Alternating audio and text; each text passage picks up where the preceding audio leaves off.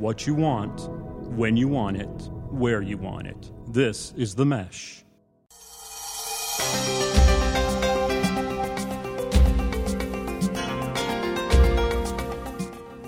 Hello, everybody, and welcome to the Caregiver Community. This is an educational forum for adult-child caregivers where we hold monthly conversations about the challenges and the joys of caring for our aging parents, as well as caring for ourselves.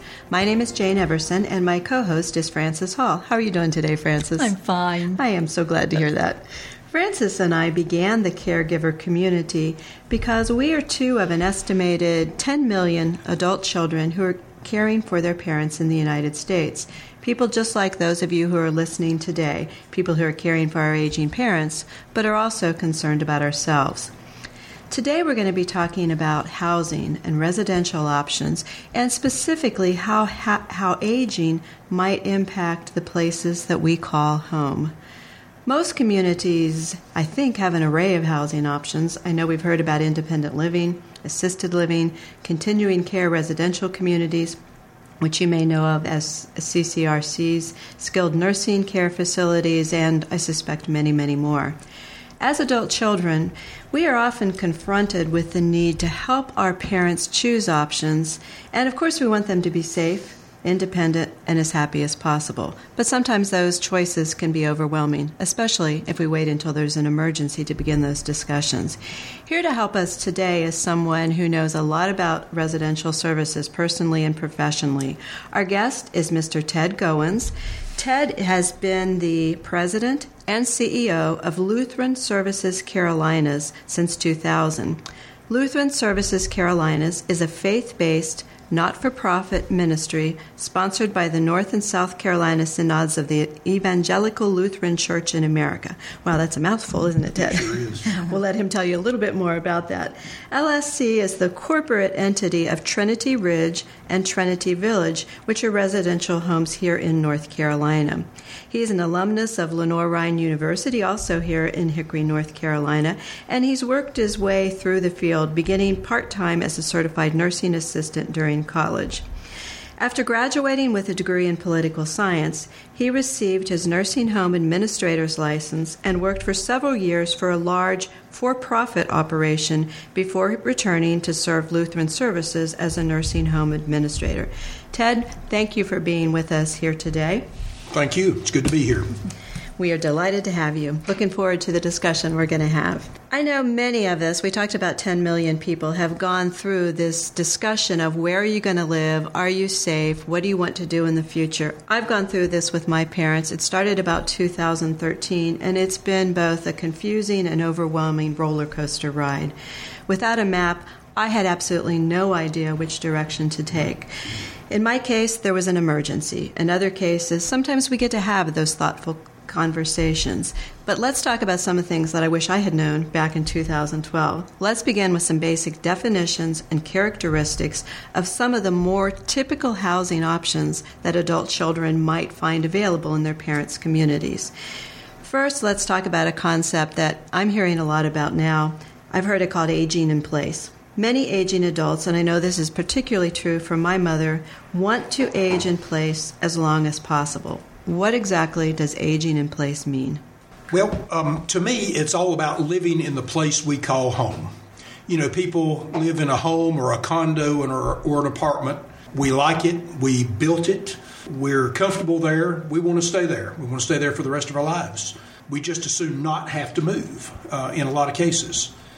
Maybe we should call it living in place instead of aging in place. Good point. I like that. I want to get off the subject right off the bat and share another concept along with that, the concept of person-centered care and services. And the reason for that is because, again, it's living in place. It's living in the place that we call home. We get to make our own choices. You know, the greatest generation, and I remember my grandmother saying to her 4 daughters, don't ever put me in a place like that. You know, I want to stay at home forever. And made them promise, and they took that promise very seriously, as a lot of us have. But, you know, it seems like the new generation, and especially us baby boomers as we come along, we're not really willing to do that to our children. We want to make it's like everything else we do. We want to make our own decisions, and we want to do it our own way. So whether that's in one setting or another, I think in the future we're going to see more and more people saying, I'm not going to leave that decision up to my children, or I'm not going to do to my children what my parents did to me. Right. I'm going to make this decision, and we're seeing more and more of that as we go along in our work with Lutheran Services Carolinas. So really, for me, it's all about living in place, no matter where that place might be. And everybody has to make those decisions. Good. I love that idea of living in place versus aging in place. That's a little different look at that. Let me ask, though, and living in place can be, as you're saying, can be anywhere. But what about when the time comes that, for whatever reason, our parents decide that it's not appropriate, it's not okay, or we decide that it's really not the best place for them to stay in their home that they built, that they've lived in for 50 or 60 years. They really need to be somewhere else, either by choice or by need, as Jane said. Talk to us a little about independent living situations for seniors. Okay. And everyone, as I said, everyone's kind of an individual, and every individual has to decide what's right for them. My parents very recently made the same decision about 6 months ago because of a kind of a health scare. And looking down the road, they're 84, and looking at what they might need in the future, they made the decision to move into a retirement center, a continuing care retirement community. And I think we'll probably talk about that a little bit later. But so I'm living this right now, and I would definitely say I'm not the expert, but I do it for a living, and now I'm doing it as a family member also. So we're all getting that education together. Some people want to stay in that same home that they built 75 years ago, and they're going to stay there till they die, and that's great. I mean, everybody again has to make their own choice. Some people want to move to Florida. And retire. Some people decide not to climb those stairs or clean those gutters. Those are things that I hear, or mow that yard, that really just get to be too much. Maybe they decide to move into a condo. Some decide they may want a more congregate lifestyle and choose the independent living or retirement living, two terms that we kind of use a lot lately. And now we have so many sub-choices. It really is about what you want to do, and of course, like with everything else, what you can afford, because those are a couple of the things that we have to decide. But those choices can be anything from a continuing care retirement community to a rented apartment in a congregate setting. So there's probably about as many choices as there are fruits in the grocery store. You've just got lots of options out there. Everything from a life care community, which would be a CCRC, continuing care retirement community, where you buy in, and then basically that's a one-time fee that covers everything, up to more of a pay-as-you-go system, or just renting an apartment, basically, in some of the other independent living settings. And there's lots of those different options around Catawba County. Certainly. So independent living really basically means that the person is still able to take care of at least most of their needs, if not all of their personal needs. Yes, I would say pretty much all of their needs. Yeah. You might have somebody to come in, and most of those type places have cleaning services, and just to make sure you're okay in the morning. But otherwise you can live independently. And we've got people in our retirement centers with Lutheran Services, and I know a lot of others do that. I mean, they're still working. They're still active and involved in the community, volunteering. I love the ones that are still getting up and going to work in the morning, but that's what they've done for 85 years. Why stop now? Right. What about assisted living? What is it, and how does it differ from independent living? Okay. Well, and assisted living is just that next step beyond independent living. This is for people who need and want supervised living. They might need a little help getting dressed in the morning, or to safely administer their medications, or even an arm to lean on to get to the bathroom. But as the name says, that's assisted. But in contrast, most of these independent living residents are completely independent. still doing their own thing. An assisted living resident really needs a little bit more supervision, somebody to look in on them, make sure everything's okay. Like I said, maybe help and get dressed in the morning, but can do most things for themselves. It's a residential level of care as opposed to a health care level of care. So it's really more about residential living, but in that congregate setting.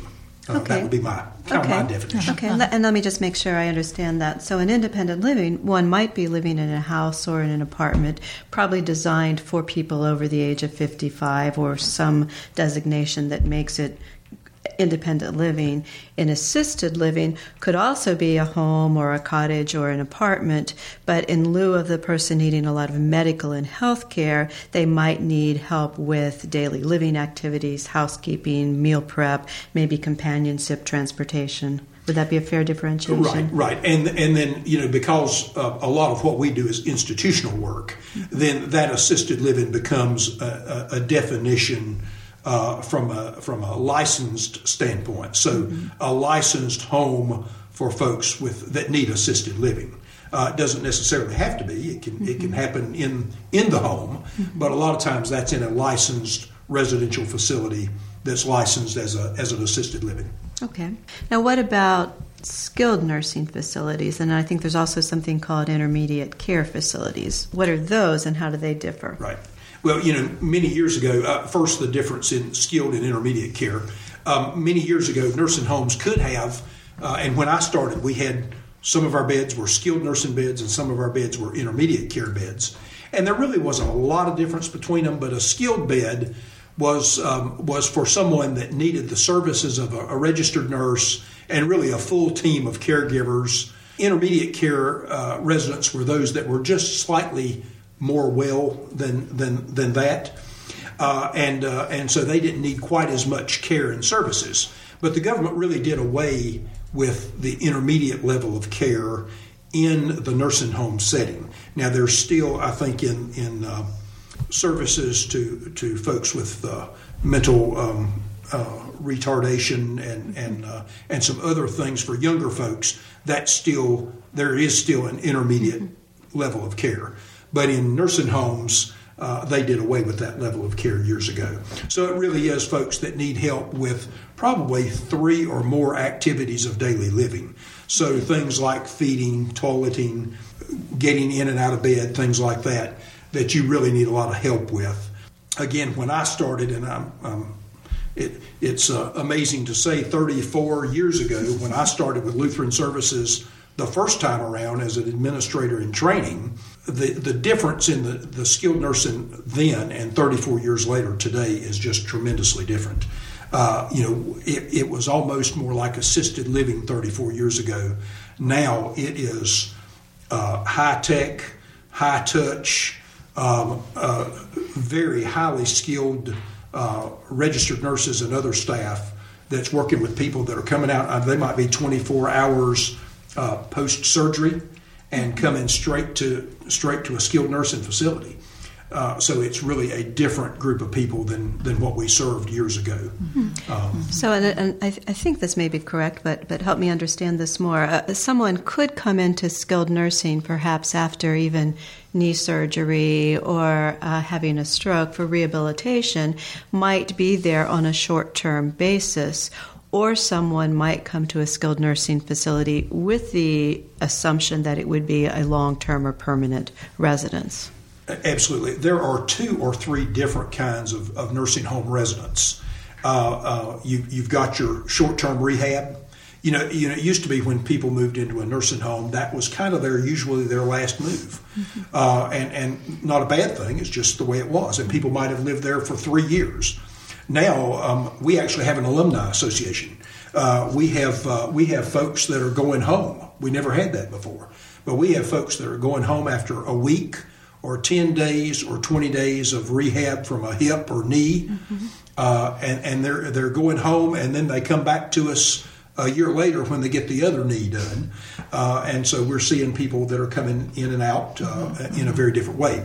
Then, of course, we have what we call our long-term residents. Those folks that are really coming in with those needing help with those 3 activities of daily living, and that they might be with us for 6 months or a year or even longer in times. And then a lot of nursing homes and assisted livings also would have a memory care unit. So there's a whole nother really group of folks that need the specialized services of a memory care unit, which might include being locked for the safety of the folks. They might have a place, they certainly would have a place to get outside, but not to get away.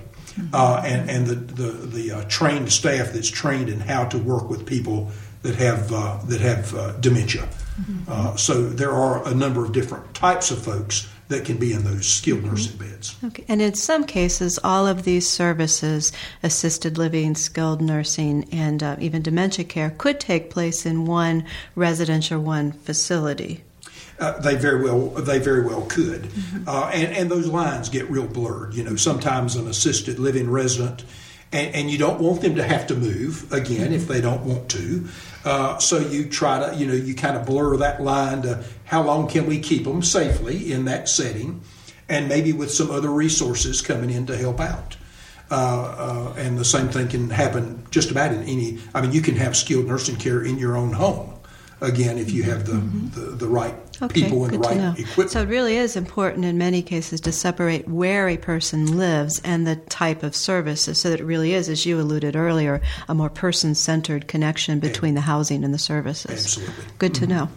And the CCRC, sort of to pick up on that, is really that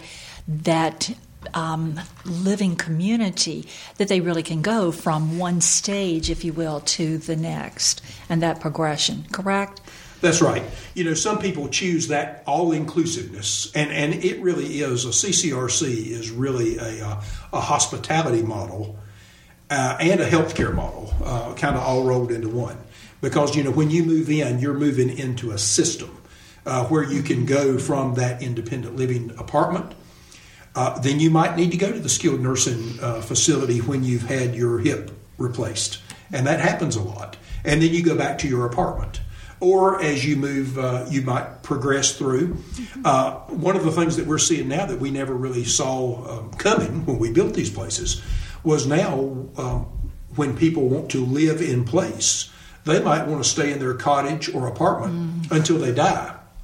And so in that case, we make arrangements to have those services come in and surround that person in the place they call home, which is their apartment or cottage, with anything from home health to hospice services. And it's no different than if my neighbor was sick and needed services in the house next door to where I live.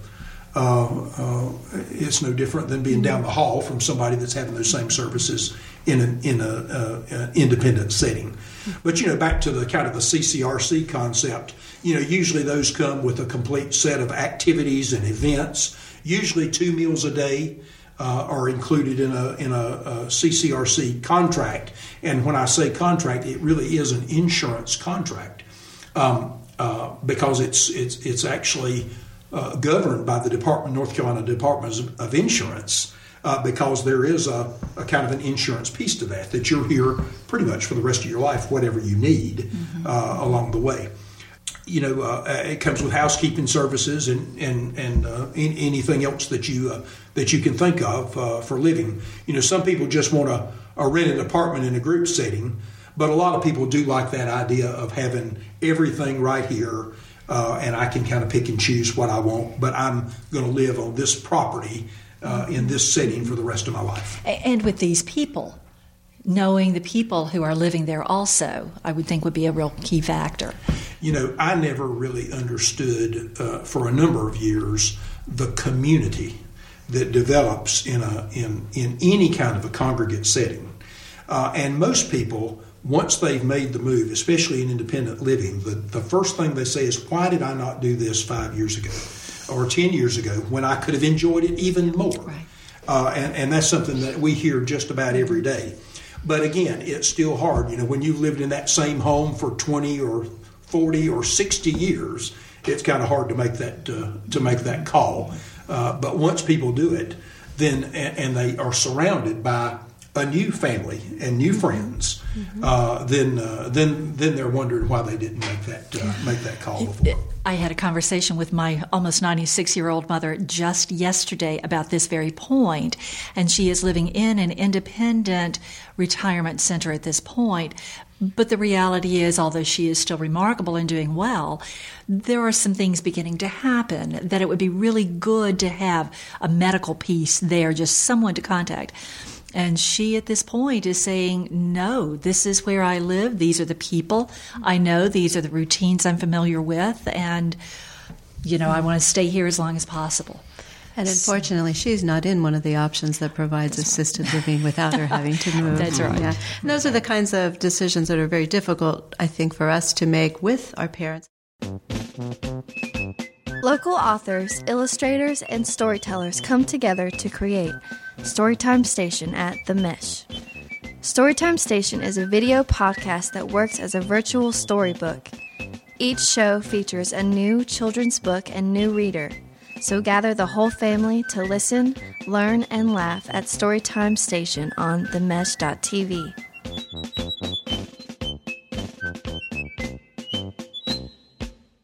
I want to return, Ted, to something that I heard you say that I've heard some people express concerns about, so I'm glad to see it sounds like the field might be moving a little bit. I have several friends who either they are a married couple in a CCRC or assisted living, or their parents are. And as often happens, one of the couple is perhaps experiencing dementia or a different level of care. And in many cases, what I'm hearing is that the couple does have to be separated, that the services seem to be more pressing than the actual home. And I've got a situation now where a very dear friend of mine's mother and father are being forced to move into separate units of the facility because she needs dementia care and he does not. Is that changing as people become more self-determined? It absolutely is. Now, it's much easier in the independent living setting. Because if you're in an independent living setting, there is very little government involvement. So if you want to bring in all the help that you need and stay in your own home, that works out really well, wherever that home might be.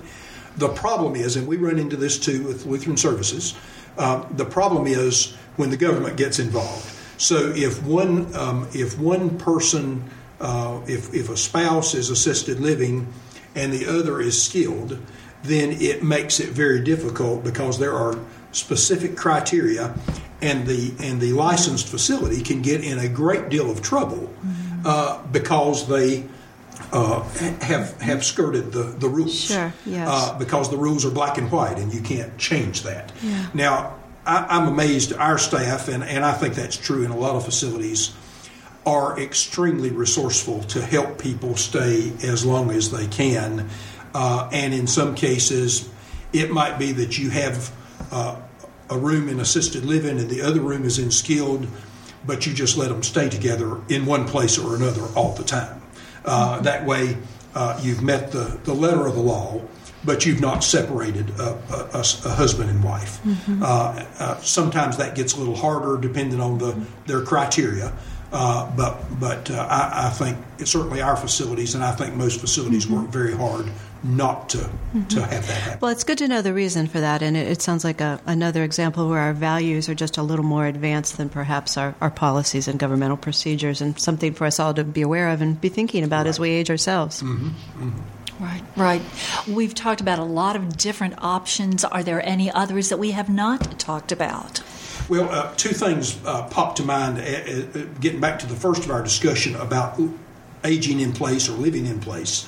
I didn't mention, just the wide array of services that are out there to help people to live wherever they want to live. Anything from home care, and there's a difference between home care and home health care. Right. But you've got both of those options in every community in the state. Certainly here in Catawba County, adult daycare is another option. Where sometimes people just need that break, and maybe it's that husband and wife, and the husband's still working, or the husband just needs a break, and the wife can go to the adult daycare center during the day, 1 day a week or 5 days a week, whatever works. So a lot of different options like that. Geriatric care managers that can help people to surround them with whatever services they might need to stay, whether it's Meals on Wheels or in some cases it might just be to find someone that will cook those meals and package them up and have them at the home. Again, part of that depends on what you can afford and what you want to afford. And then I just wanted to also mention, because we're involved in that too, a rather newish model called PACE. And we do have the PACE at Home program here in Catawba County, which has just been very, very popular. But, that's for Medicare. It's very complicated, but it's for Medicare and Medicaid dually certified individuals who really meet the criteria for skilled nursing, at least the minimal level for a skilled nursing patient placement. But it's also a combination adult daycare center where they can get their meals, activities. It has a doctor's office. It has therapists. It's a nursing home without nursing home beds, and it's also an insurance. It's another insurance model because the government then in this instance is paying a flat fee to the PACE program, and then that PACE program is responsible for all of their medical needs. Period. Everything. And that includes the pharmacy, doesn't it? Everything. Yeah.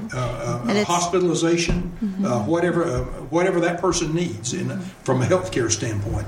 And as long as they have a home that they can safely live in at night. So it might just be that maybe the spouse or a child is there at night, but the person can go to the PACE program any day. And that's something I'm amazed at how many people don't know that exists here in the county, because you don't know it till you need it, and so it's available right here for folks that are Medicare and Medicaid duly certified in this community. So really, our indigent population, it's a great service for them. And I know we have a number of listeners who don't reside in Catawba County and not even in North Carolina, but the PACE program is a model that's growing nationally. So it is available in other communities, perhaps not every community yet, but something that our listeners should look into. Absolutely. It started actually as a big city model in San Francisco, and for years they said it had to be a city of that size. That's not Hickory or a lot of small towns in the United States. But then Columbia, South Carolina, put it on the map. They said, we think we can do this in a smaller community on a smaller scale and make it work. And when they were successful at that, then they've exported that model to smaller communities all over the country. Great. So yes, Good. It is available in Good. lots of locations. So it really would be good for listeners to check in their community to see if they have a PACE program. Absolutely. Yeah. There are lots and lots and lots of options. How in the world do people make decisions? What kind of guidelines can you offer for people to make decisions that would be best for them? I guess they need to call y'all because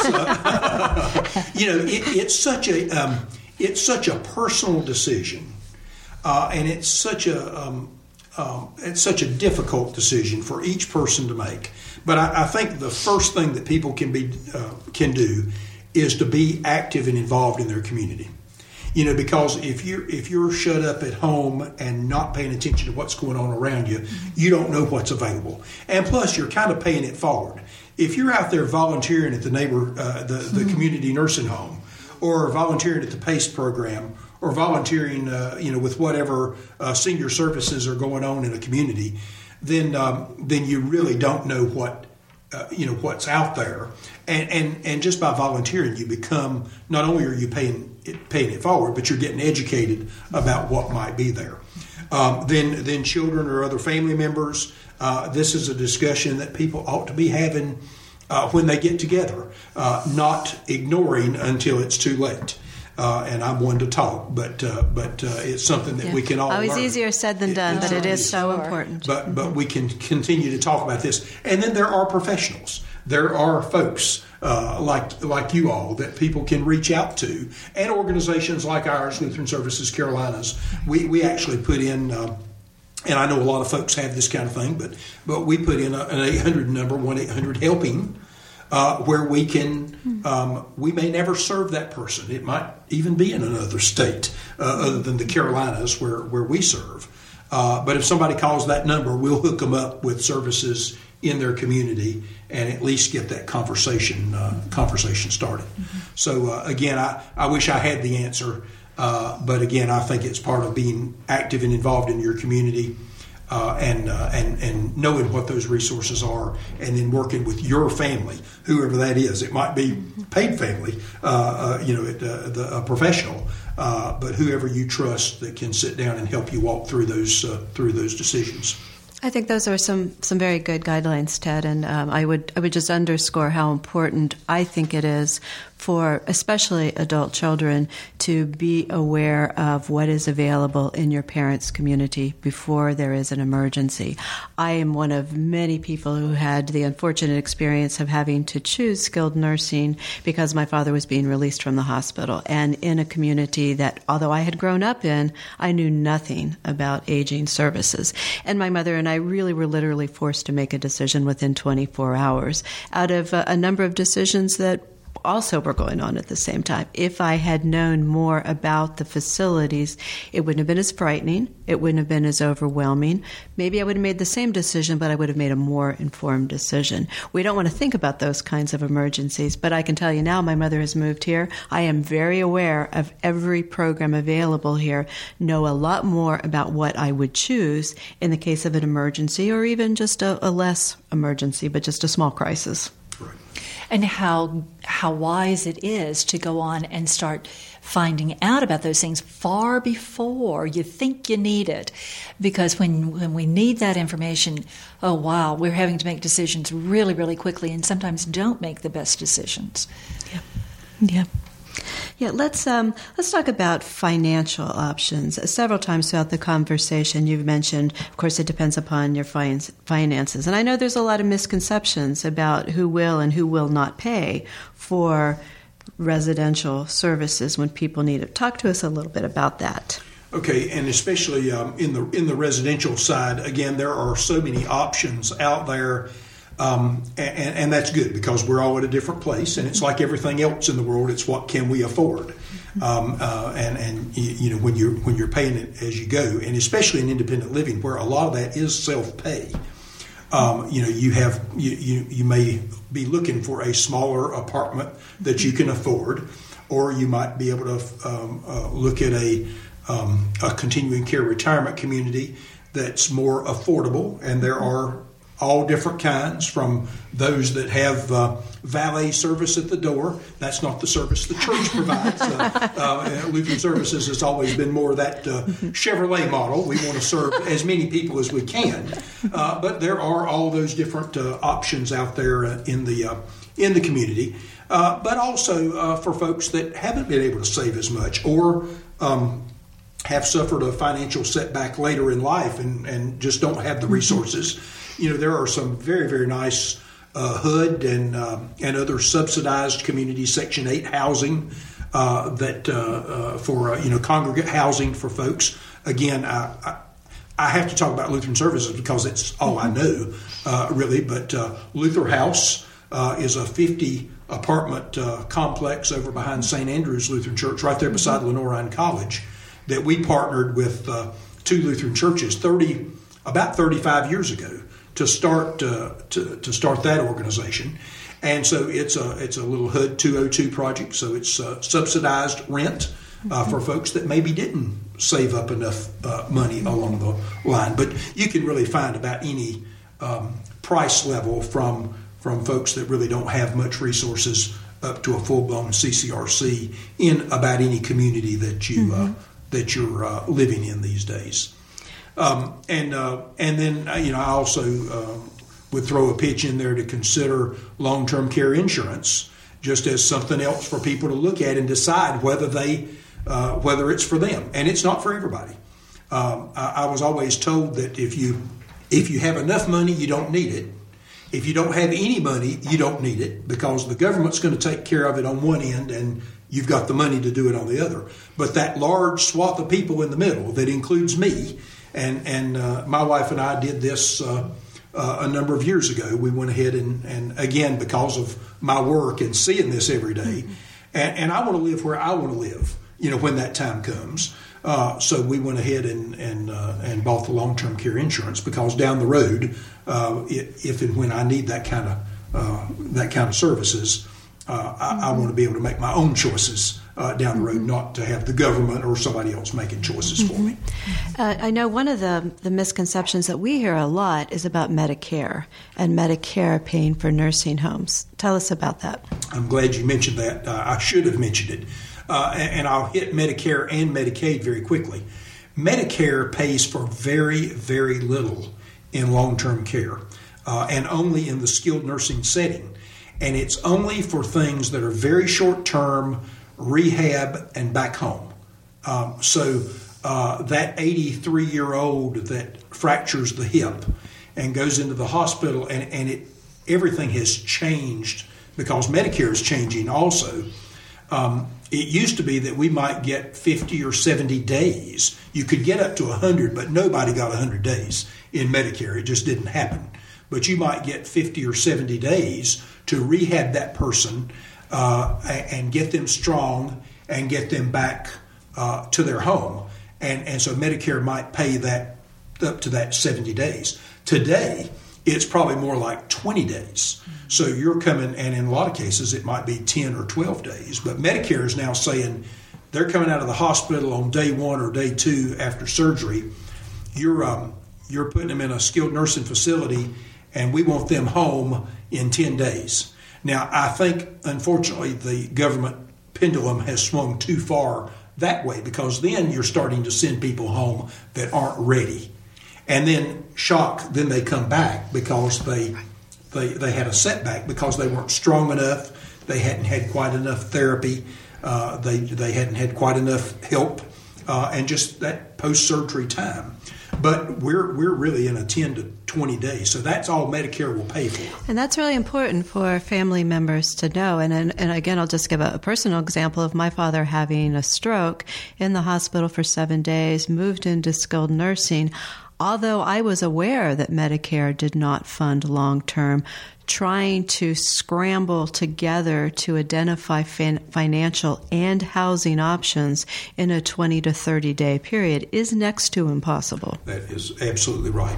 So knowing your family's finances intimately, as difficult as it is, I think, with our generation of parents to talk about those issues, it is really essential to know to the penny how their assets are set up. Mm-hmm. And people come in, sadly, and say, I want my 100 days. And because that's the maximum allowed by Medicare. But nobody gets that 100 days. So when all of a sudden they only get 5 days or 10 days, it's a real shock. And a lot of hard feelings, because they're looking at the skilled nursing facility saying, why won't you give me my days? Mm-hmm. And all we're doing is following unfortunately having to follow the government guidelines that say that's all we can do. This is it. Mm-hmm. So talk to us about Medicaid. And Medicaid is the one that, again, the other side of that. The Medicaid program is designed for people that have run out of money.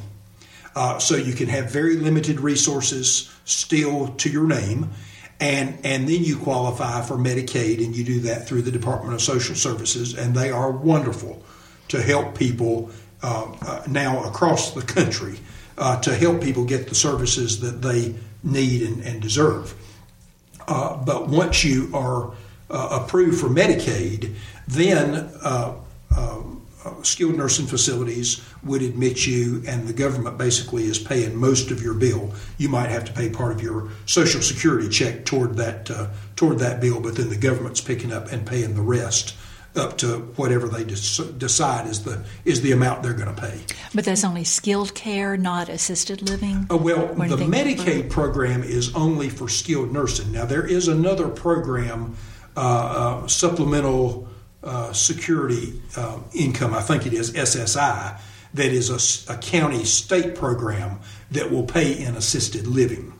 But the state Medicaid program is a federal-state partnership that will only serve on the skilled nursing side, and I think would do some home health and things like that. Mm-hmm. But and the other thing I think it's important for adult children to consider is Medicare allows people to easily navigate from state to state, whereas Medicaid does not. Medicaid is very much state governed, so moving a family member on Medicaid to another state is also a difficult decision, and one that is best done before the person is eligible for Medicaid. Absolutely.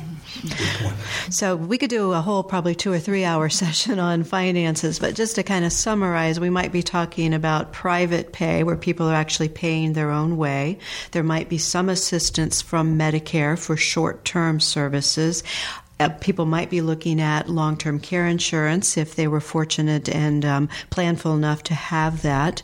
There might also be reverse mortgages if people have equity in their homes and choose to live at home and live in age in place.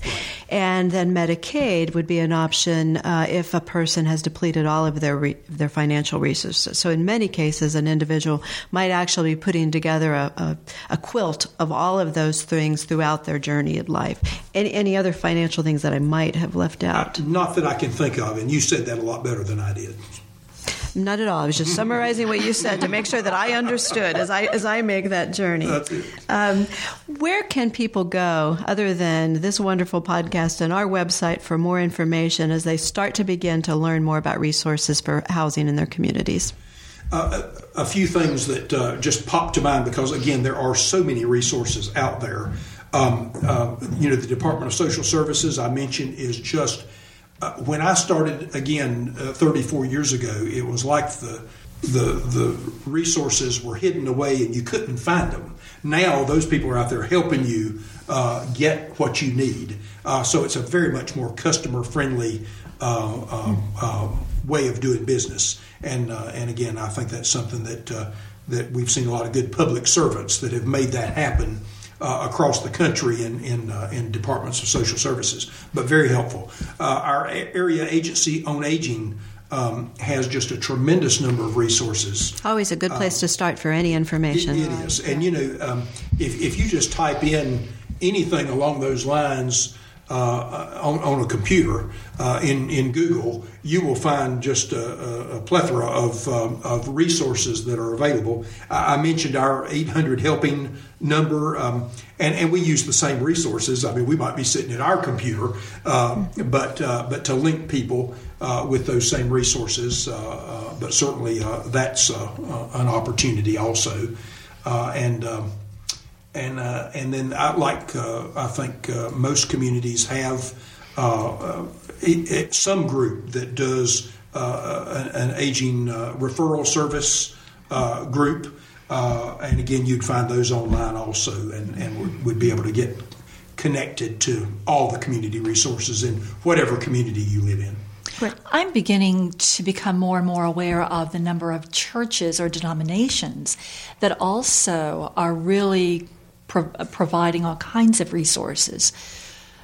So even going to your worship center may be another avenue. That is absolutely true, because all our churches have awakened and look out in the congregation and see all of our gray hair, my gray hair, and so they are starting to respond to the needs of their parishioners, right. And becoming experts in some of these issues. Right. Good point. You have given us tons of wonderful information, Ted. Are there any final words or words of wisdom that you would want to leave with our listeners? The only thing, again, kind of getting back to some of my first comments about person-centered care, I just leave you with the concept that I've just fallen in love with of elderhood. That aging is a state of mind for all of us, for those that are aging and for younger people too. But we can learn from our village elders. I toured a set-up Polynesian village one time, and right in the middle of the village was the thatched roof shack, and that's where the elders stayed during the day. It's also where the children stayed during the day. So when the mamas were out doing their thing and the daddies were out doing their thing, the elders kept the children.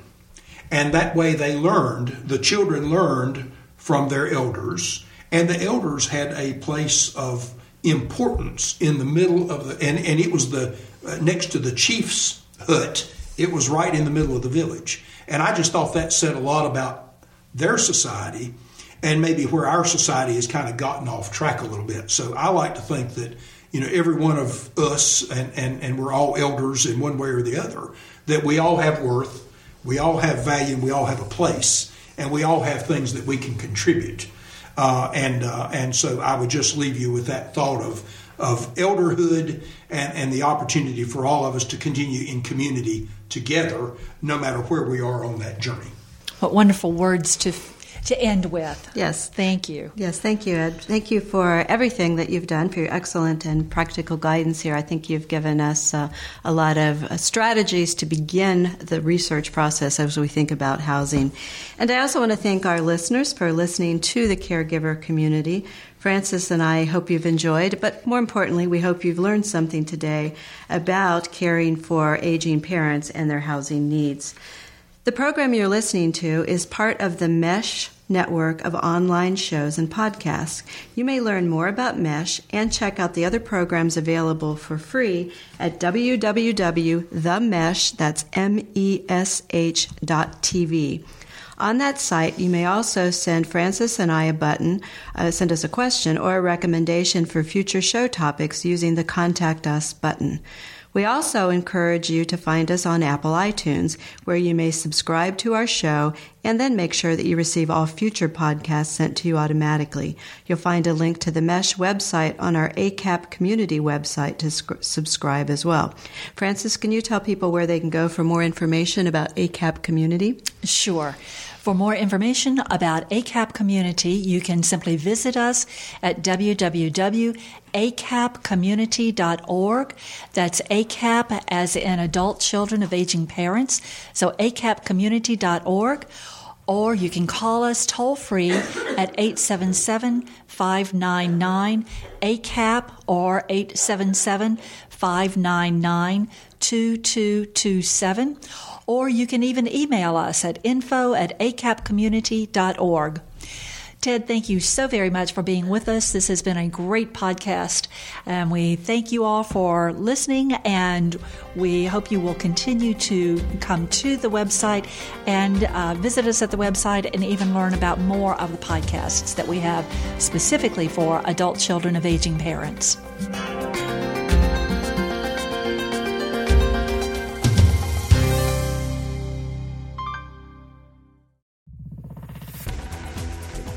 You've been listening to The Mesh, an online media network of shows and programs ranging from business to arts, sports to entertainment, music to community. All programs are available on the website as well as through iTunes and YouTube. Check us out online at themesh.tv. Discover other network shows and give us feedback on what you just heard.